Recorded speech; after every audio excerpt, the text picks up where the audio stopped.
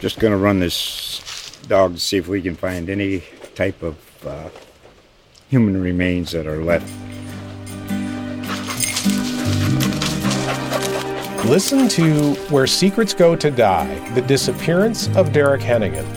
From the Detroit Free Press, a new podcast set in the woods of Michigan's Upper Peninsula. Available on Apple, Spotify, Freep.com, or wherever you get your podcasts. Hey folks, Zach Osterman here, IU Insider Indianapolis Start is Monday, February 20th, 2023. And we have brought back in an old friend who was just recently on the podcast, but we're doing it again. We're running it back. Galen Clavio from CrimsonCast. Galen, thank you so much for joining us. You guys can't quit me during basketball season. I love it. Well, to be fair, I think we need to learn how to not quit, period, when it's not basketball season. So we do about one of these a month. That we are going to, just as a programming note, remain more committed to mind your banners through the offseason this year. But we're talking again. This is Monday, February 20th. Indiana beat Illinois 71-68 over the weekend. The Hoosiers are 19-8. They're 10-6 in Big Ten play. I think if there was any doubt that they were just in the field, could absolutely bomb from here and they'd still be in the field of 68, it was probably removed on Saturday. But it was also interesting, perhaps even more interesting than the game itself, to see Indiana debut as effectively the top 4 seed in the selection committee's early bracket reveal. They reveal their first 16 seeds in order. Indiana was the number 13 seed, which again, in terms of an S curve, would make them the top 4 seed in the field. I think that surprised a lot of people, Galen. I think a lot of people saw Indiana as a 5, maybe even shading more toward a 6 than a 4. You can debate that, but either way, it felt like it was kind of splitting hairs. Now it feels like Indiana's knocking on the door of being a 3, depending on how they finish this season. I know you know the bracket stuff better than I do. I listened to your bracket podcast this morning. I guess first, just your reaction to how you think the committee sort of got to that place with Indiana, especially considering it's not like the Big Ten is necessarily bad this year, but there are only 2 Big Ten teams in that top 16. This isn't a situation where the conference is pulling everybody up. Yeah, it was an interesting thing for me. I mean, I had Indiana up around that level. I had them actually just a spot below where the committee placed them. And I thought I was overrating Indiana. And in reality, I guess I wasn't. I think the big thing that lifts Indiana against the other teams in that general vicinity is the number of wins they have against teams that are likely to be in the NCAA tournament. And you think about the full breadth of what Indiana's done so far this season. And, we know they've got the win at Xavier. They've got the win, 2 wins now against Illinois. They've beaten Purdue. They've beaten Rutgers. I mean, those things matter because when you start looking around at the other teams that are competing for protected spots in the tournament, those top 4 seeds, a lot of the teams just don't have that many victories against teams that are going to be in the field. So I think that's a big one. And honestly, Indiana has the right mix of what they've done so far, how their resume look compared to everybody else, and what the predictive statistics like BPI or KenPom say about this team. It's about 15th in the country in both of those rankings, and ultimately that ends up carrying over to how they got placed in that initial seeding selection. My son might be about to burst in here. We're celebrating all the presidents today. So there's a decent chance he's about to bust into my office. I can hear him running down the hall. Does he bust in as William McKinley? Like what happened? He's going to bust in like the Kool-Aid man, James the Kool-Aid man. I think, I guess the other question that I had coming out of Saturday, in part because Saturday may wind up being Indiana's last quad 1 win of the year, certainly the regular season. If they don't win either of these next 2 road games, it probably will be their last quad 1 of the year of the regular season, is kind of where the floor is for Indiana. And I think if we, I toggle with Bart Torvik's team cast a lot. I think Bart's numbers are about as sort of thorough as can be. And I think he seems to get the weight of things right. And actually, if anything, if you look at where Indiana is on KenPom, on Sager, and Bart tends to rate Indiana a little bit lower this season.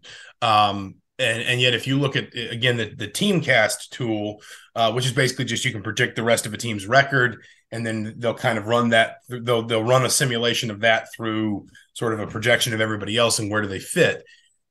Excuse me. I'm doing this as we speak. This is great live audio. If you just kind of throw in like a conference tournament simulation, let's say Indiana, wins one, loses one in Chicago. Let's say they lose the next two, Michigan State and Purdue on the road. They beat Iowa, they beat Michigan, and then this has them beating Iowa and losing to Michigan in Chicago. So basically, they just split the season or split the rest of their guaranteed games, if you want to say 3-3, with a 1-1 stop in Chicago included. If you throw that into Bart's simulation here, that leaves Indiana 22-11, 12-8 in conference and final.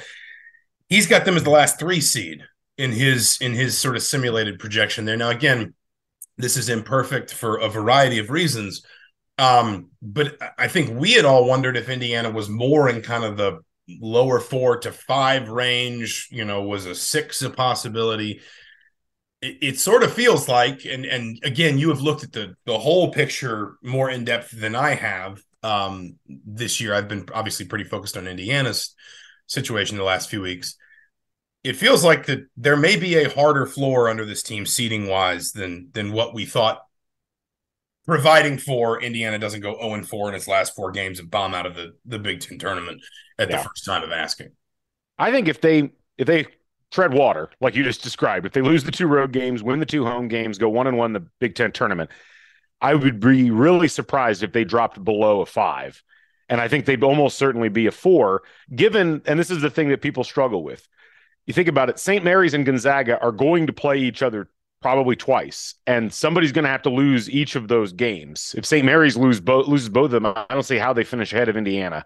You can go through those Big 12 teams that are all clustered up. Kansas State, Iowa State, TCU. These teams are not going to win all the rest of their games and win the Big 12 tournament.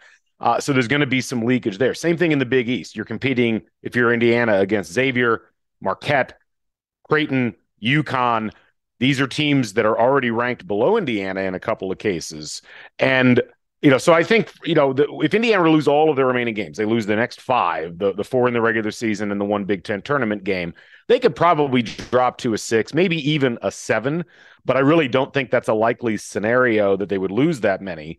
So if you go with more of they win 2, lose 2, and then win 1 and lose 1 in the Big Ten tournament, a 4 or a 5 seems like where they're going to land because of what they've done up to this point. And honestly, if they win 3 out of the last 4 in the regular season, I think that the ceiling could be a little bit higher. I don't think that 3 seed that Bart has as a projection on his website is out of the realm of possibility. I actually had Indiana as my last 3 in my most recent brackets, and I tried really hard to not give them a 3. I tried to move several teams above them, and every time when I looked at the numbers, Indiana's just done enough. And I know this is hard for IU fans to get their head wrapped around because they're so used to watching IU basketball not do enough at this time of year the last several seasons. But IU's had a really good year so far compared to the rest of the country. It also feels a little bit like, and I don't want to dive too deep into this, and for what it's worth, Bart's also got he's just got an updated sort of bracket projection that I think he pulls from a variety of sources. He just calls it his team ranketology. That's got Indiana as the top 4 seed right now. So that's as things stand right now, not simulating the rest of the season. I don't want to get too deep in the weeds with this, but I also think there's an extent to which, like, I think maybe Indiana fans can't let go of the Arizona and Kansas games, both because, they weren't great losses, especially Kansas. Obviously, those are 2 of the few teams that the only team that is clearly ahead of Indiana in the NCAA tournament field right now, other than those 2 that they've played, they beat, which is Purdue. Now they've got to go to Purdue next Saturday, and we all know kind of what tends to happen when Indiana plays at Purdue. But still, those are the only 2 teams clearly ahead of Indiana that they have already played on their schedule that have beaten them, and those are the 2 games that Indiana put on its schedule. North Carolina was a game Indiana was handed. Xavier was a game Indiana was handed. Indiana put those games on its schedule in part to put itself in a better position, in these kinds of conversations around seeding and NCAA tournament projection. And listen, you don't get a ton of credit from the committee for losing good games, essentially. But it is worth saying that the committee certainly doesn't dock you points for challenging yourself. And we can go on and on about, well, Indiana's a different team than what they were when they played Arizona and Kansas. And if they get Xavier Johnson back, they'll evolve again and whatever else. But I think there's an extent to which like Indiana fans have just sort of struggled to let go of what they saw in that stretch between December 3rd and January 11th that leaves them thinking that there's still another worm to turn with this team. Yeah, I've been trying to talk about this on CrimsonCast a bit. I think people need to just chill out a little bit with this team, and that goes with how they played in December when Jalen Hood-Schifino was dealing with a really painful back injury that kept him out of several games. And in the middle of that Kansas game, they lose Xavier Johnson for what has been now over 2 months. I mean, let's give some grace here. You also had Trace Jackson-Davis, who wasn't able to play and practice for large stretches of that period in December. You're not getting docked for those losses. And to some degree, fortunately, you're not going head-to-head against Kansas or Arizona in terms of seeding. Kansas is a 1 seed right now, and Arizona is a borderline 2, maybe the highest 3. Indiana's played really well over the course of the last month and a half. And I think that ultimately a lot of IU fans tend to fall back, understandably so, into this kind of post-traumatic stress situation where they're so used to watching Indiana give away games, lose games in January and February, stumble to the finish line, not make the NCAA tournament. Even last year when they did make the tournament, it literally took 2 wins on a neutral court in the Big Ten tournament to get them into the field. So, I think if Indiana fans can just, take a step back and say this team is different from that team that played in early to mid-December, even early January, and they're stronger. They've figured out a lot of ways to win. They've stuck in games. They've come back now several times and either won, like they did against Illinois this last week, or almost won, like they did in that game at Northwestern, and that they did do when winning the game up at Ann Arbor earlier that week. I think this team deserves a little more patience and a little more credit than what a lot of IU fans have been willing to give them up to this point. Which brings us to, I suppose, the burning question I wanted to ask in this podcast, talk a little bit less about the games that were and a little bit more about the bigger picture. And I don't want to be, this isn't being negative for negative's sake, but I think if we are talking about Indiana as a 4 seed or better, if we are talking about Indiana as one of the top 15, 16 teams in the NCAA tournament, possibly even raising their ceiling above that, then we're ultimately talking about a team that should have legitimate designs on a Final Four run. And I don't think it's, you can see this team's weaknesses. I still don't think it's unreasonable when you've got a National Player of the Year candidate, you've got a borderline lottery pick point guard, you've really improved a lot of your deficiencies from a year ago. You may still have this wild card to play in terms of Xavier Johnson coming back from the broken foot. To see this as the sort of team that with a fair wind and some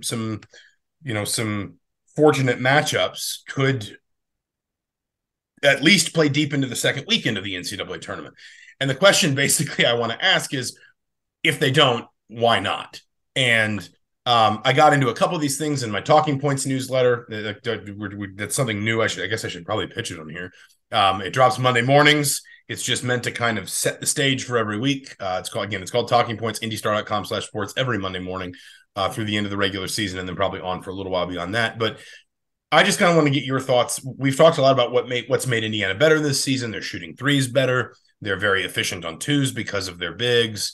They are outstanding defending the rim, et cetera, et cetera. But, where do you start if somebody says, what's going to prevent Indiana from making a genuine run at let's say the Elite Eight at minimum?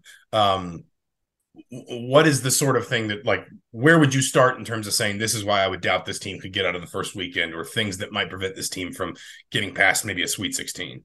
I think the biggest thing right now is they are not scoring the ball very well. They're over the last month, they're 47th in the country in offensive efficiency, and they are only 232nd in the country in effective field goal percentage. They have won 7 out of the last 9 games, which is the stretch of time we're talking about in that span, largely due to their defense, which has been among the best in the country in terms of keeping opposing teams from shooting the ball well. They haven't turned opposing teams over. They've really survived off of just forcing bad shots. They've shown a lot of moxie in winning a lot of close games, but the reason those games have been close is because their offense goes stagnant for large stretches of games, even in the victories. And it is becoming easier, I think, incrementally so, to just throw the kitchen sink at Trace Jackson Davis and force everybody else on the floor to try to beat you. What's kept Indiana afloat has been Jalen Hood-Schifino's ability to hit shots, under contested situations. A lot of shots you wouldn't want anybody on the floor, including Trace Jackson Davis, putting up, but Hood-Schifino's put them up and hit them. And it won the game at Illinois. It almost won the game versus Northwestern, but that's not really a sustainable model from my perspective. IU has to get back to what they were doing earlier in the year in terms of being more efficient, scoring the basketball, using more possessions, using more possessions efficiently at least, and getting more people involved. They've had a real issue, especially on the road or away from Assembly Hall, with players outside of Trace Jackson Davis and Jalen Hood-Schifino just not showing up and doing much from a statistical perspective in games, at least on offense. Defensively, a little bit different story, but they can't afford to have games where they only get scoring out of the big two. And to me, that's by far the biggest threat that this team faces, not just in the last part of the regular season, but for their tournament aspirations. This team is a Final Four caliber team. If Trace Jackson Davis is scoring consistently, Jalen Hood-Schifino scoring and dishing assists, and you've got two other players doing something on the floor, whether that's Kopp hitting threes, Galloway hitting threes and runners, Tamar Bates coming in and scoring, Race Thompson scoring in double figures. Like, two of those players have to show up. And what worries me about IU right now is, did they burn too much energy and emotion in getting themselves to the point where they are in consideration for a protected seed? How much is left in the tank with these players and this team overall over the course of this next 6 or 7 or 8 games? Yeah, the offensive regression has manifested. I think that's fair. And I think it's manifested itself in a lot of different ways. I mean, if you look at it, Tamar Bates has only scored in double figures once since January 14th. Trey Galloway only has one double-figure scoring game in his last 8. You bring up Jalen Hood-Schifino. He's scoring the ball, but he's also turning it over more often than he was earlier in the season. He's had some pretty inefficient shooting performances.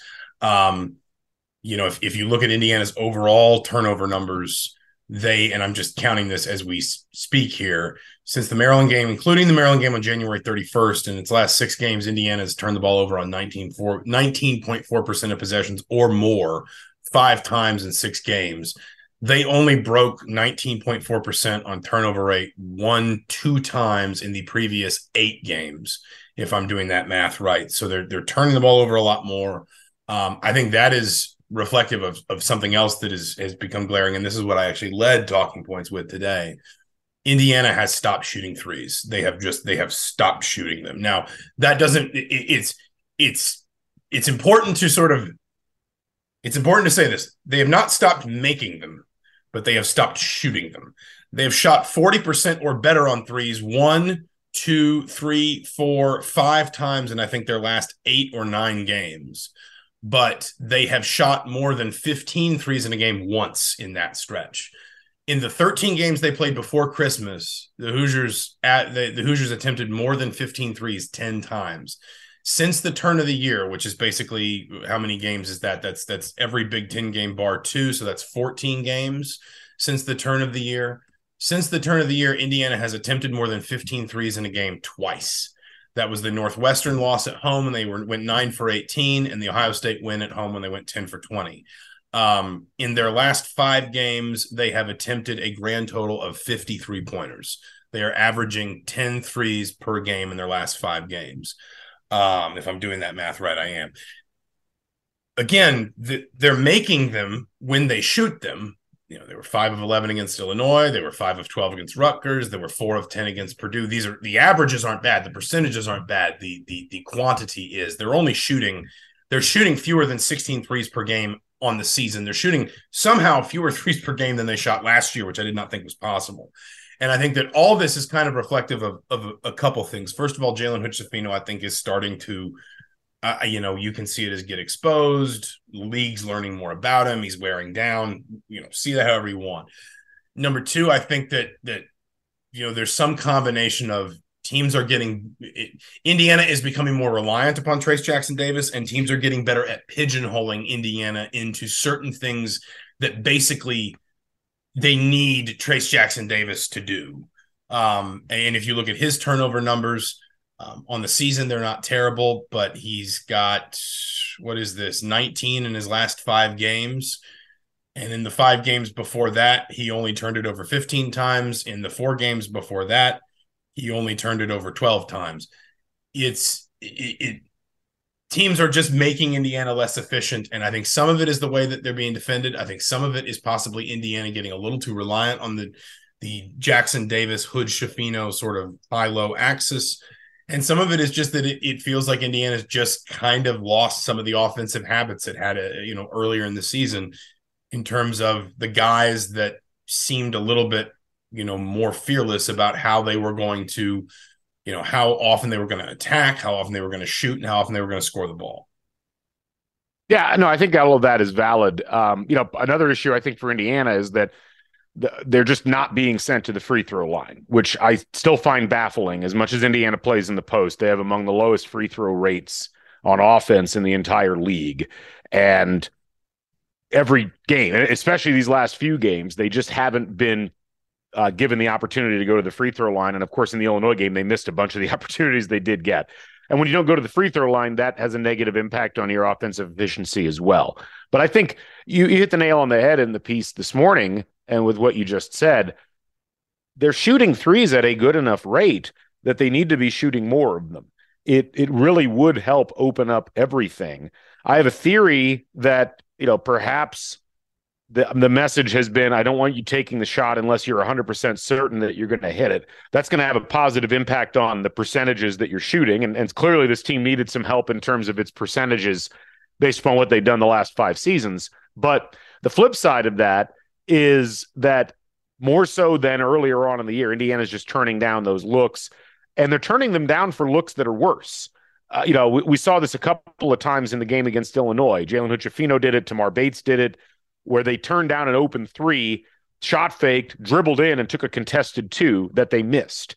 And that's just not smart. That's not good strategy. I don't care where you're playing basketball at this point, especially for 2 guys like that who shoot the ball at a good enough rate from outside that you'd rather just see them catch it and shoot it. And I think that complaint has been the case with several players on IU's roster over the course of the season. Look, it's going to be, I think, hard for Indiana, and it's hard for everybody. It's starting to get harder for Purdue with Zach Edey, because teams are just throwing everything at Edey, and we've seen Northwestern have success with that. We've seen Maryland have success with it. And if you aren't getting the shooting outside to try to free that up, you're going to struggle.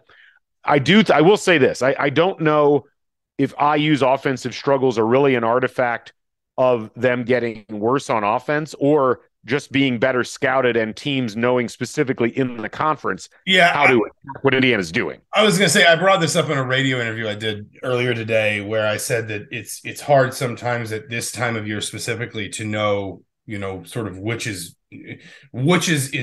more, the root of the cause. Is it the fact that Trayce Jackson-Davis is getting tired, or teams have figured out how to take away certain things that Indiana was doing to, for example, I think a lot about that first game against Michigan State at home. Indiana scored 82 points.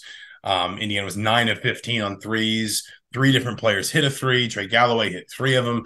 Tamar Bates hit 5. Miller Kopp only took 1 and he missed it. So you're basically the guy who's your only volume shooter right now was not even like part of the way you won that game, and your offense still just operated so coolly and so smoothly. And Indiana also shot 21 of 24 on free throws in that game, that they got to the free throw line a lot. You're not, it feels like teams are stifling that now. And the question is basically just, have teams figured out something about Indiana?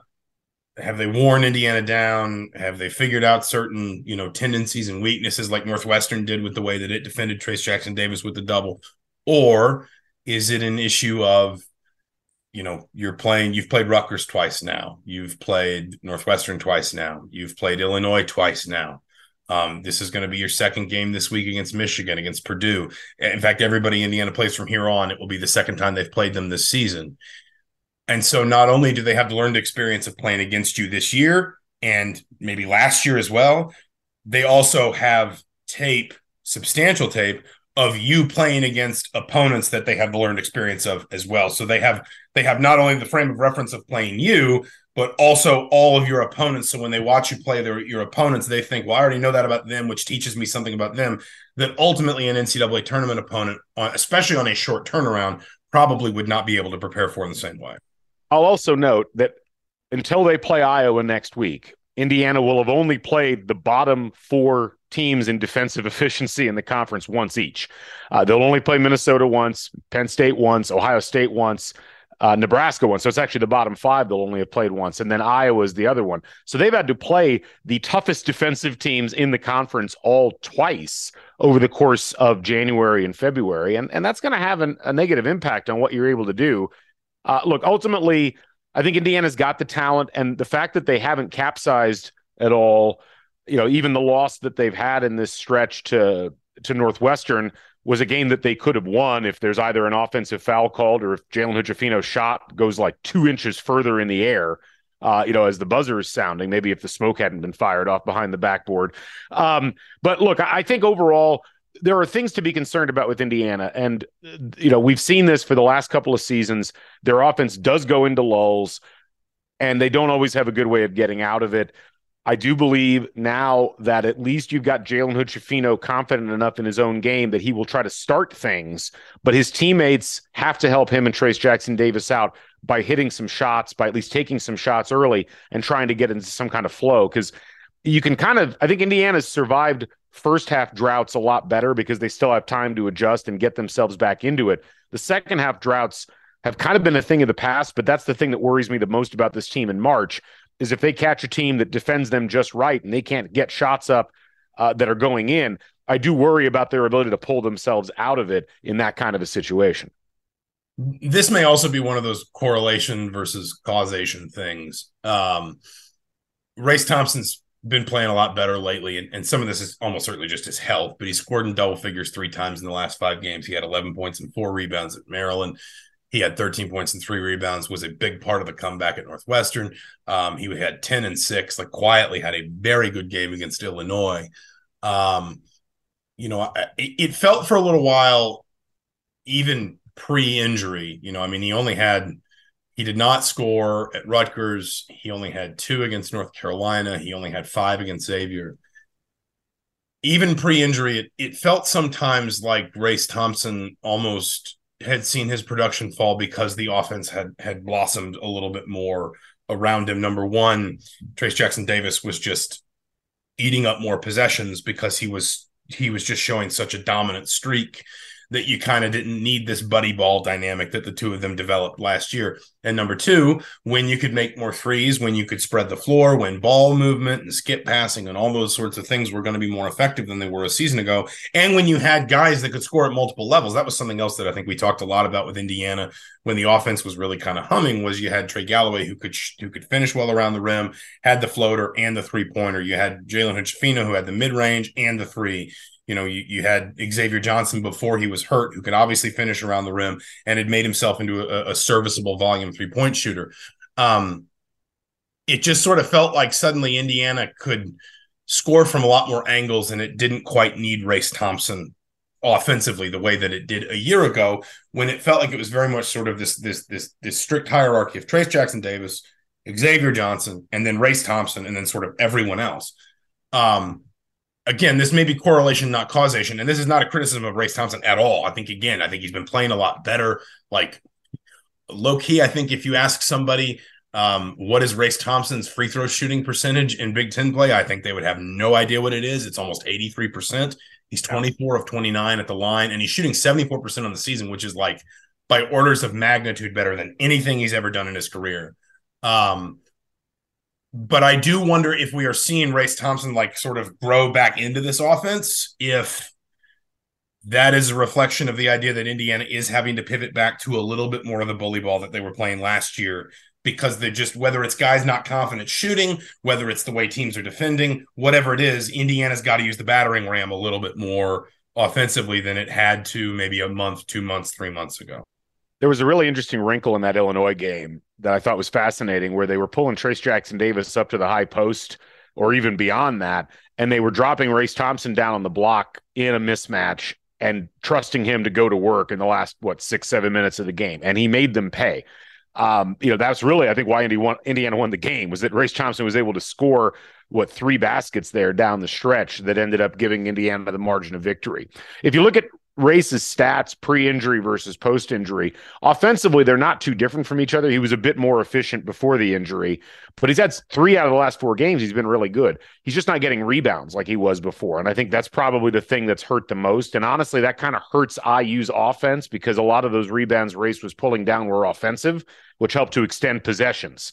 And them not getting that ends up having a negative impact on their overall offensive efficiency. But I do think, they clearly need Race Thompson to do what he does, even if he is not quite as effective due to injury, because Malik Renew keeps having these ebbs and flows. He had a really good stretch there in late January, early February, and now he's kind of waned again, which is similar to what he did in December and early January. And so I think if you could get both of those guys on the same page where you don't lose a whole lot pulling Race Thompson off the floor and putting Renew in, that's Indiana in their most ideal setting down low. And they're going to need that, because Trayce Jackson-Davis has become a good enough passer that whoever is in the post with him, if they can score against a mismatch or against nobody because Trayce Jackson-Davis is being double teamed, that is the key to getting more efficient on offense and maybe getting Indiana back to where they were a month ago on that front. The last thing I want to bring up, we have about 5 minutes left, is Xavier Johnson. And I think that the other thing, I wrote after the Northwestern game that I thought one of the things Indiana needed was to find like one more entry point into its offense that did not require Trayce Jackson-Davis or Jalen Hood-Schifino, and not necessarily a high usage entry point, but just another point of attack, essentially, beyond the ones that have kind of become well worn. There are a number of ways in which Xavier Johnson can, I think, improve Indiana if they can get him back in the rotation and get him, let's say, by the end of their, however long their stay, by the end of the Big Ten tournament, playing at least like 20 minutes a game, 25 minutes a game. One of those is Xavier Johnson adds a wrinkle no one else on this team does. He is far and away, even with respect to Jalen Hood-Schifino, this team's best ball handler, its best passer. He is the best player Indiana has had off the dribble since Yogi Ferrell. I don't think that's arguable at this point. Obviously, there are ways in which Xavier Johnson can stress people out. I totally get that. He had his turnover rate was 25.1% in 11 games before he went out. Of course, his assist rate was almost 33%. So again, swings and roundabouts.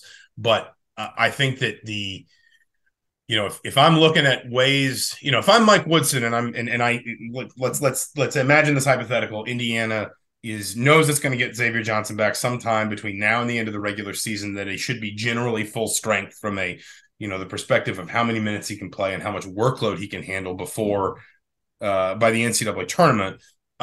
If I'm Mike Woodson, I'm saying, hey, don't try to do too much. Grow into this team that's kind of grown up without you. But if there's 2 things I'm really charging him with, defensively, it's I need you to be that sort of on-ball defender that solves some of our issues with straight line drives, because that doesn't come up as often as it did a year ago, but it is still an issue. And offensively, I'm telling him, you are the best player we have at breaking down a defense off the dribble, whether you get a ball screen or not. Just simply like your quickness, your creativity, your agility, beating players off the dribble and getting into the lane. I think that is something that would do Indiana a heck of a lot of good to be able to add back to the mix. Because even Jalen Hood-Schifino, as good as he's been in the mid-range, really has not shown that explosive first step that beats people the way that Xavier Johnson can bring it. Yeah, I just worry that he's not going to be ready physically to contribute even at that level. Like, if he can get 15 minutes a game, I'll consider it a minor miracle. It's just hard to come back from a broken foot and having been out for over 2 months to come back and be able to play competitive basketball at the level that Indiana is going to need to compete in these games. Everything you said is 100% correct. Like, he provides such a different facet offensively that nobody else on the team can provide, that if he's able to get back, maybe he's further along than I think. I just worry that the fact that he didn't play against Illinois means he's almost certainly not going to play against Michigan State and Purdue, which means you're going to have 2 games at the end of the regular season, whatever you get in the Big Ten tournament, and that's it until you get to the NCAA tournament. It's hard to not just integrate with the team that, as you said, has learned and grown up without him, but it's also hard just yourself to get back into a rhythm and flow. A lot of what made Xavier Johnson so effective for this IU team was his ability to score pretty efficiently. He's always been, at least at IU, a guy that scored over a point per possession. His assist rate's always been really high. Those things both require a certain degree of timing and feel. I just don't know how easy it's going to be for him to get that back. If he can give 15 minutes a game, if he can spell Tamar Bates and Trey Galloway so that they're not having to come in and just be the only backcourt rotation, that's probably where the biggest help comes in. If I'm an IU fan, I'm not getting too wrapped up in the idea that he's going to come back and play 30 minutes a game, because that just seems incredibly unlikely. We'll leave it there for this week. Again, to be very clear, this is not us saying Indiana cannot make a deep run in the tournament. Indiana is fraudulent in any way. I just thought it would be interesting to explore basically a team that is 9-2 in its last 11 games, where the holes are, because there are still holes, and because, as we've talked about before, the more you win, the more expectation elevates. And now suddenly, if Indiana's pushing, maybe a ceiling as a 3 seed, then we're talking about Indiana as one of the 10 to 12 best teams in the NCAA tournament. It's been a long time since Indiana was at that level. Really, it's happened once in the last 10 years. So what could hold this team back from realizing that potential, I think, is an interesting and relevant conversation. Thank you for joining us, Galen, as always. Thank you all for listening. This has been Mind Your Banners for February 20th, 2023. For the Indianapolis Star, for the Bloomington Herald-Times, I'm Zach Osterman. We will talk to you soon. Just going to run this dog to see if we can find any type of human remains that are left. Listen to Where Secrets Go to Die, The Disappearance of Derek Hennigan. From the Detroit Free Press, a new podcast set in the woods of Michigan's Upper Peninsula.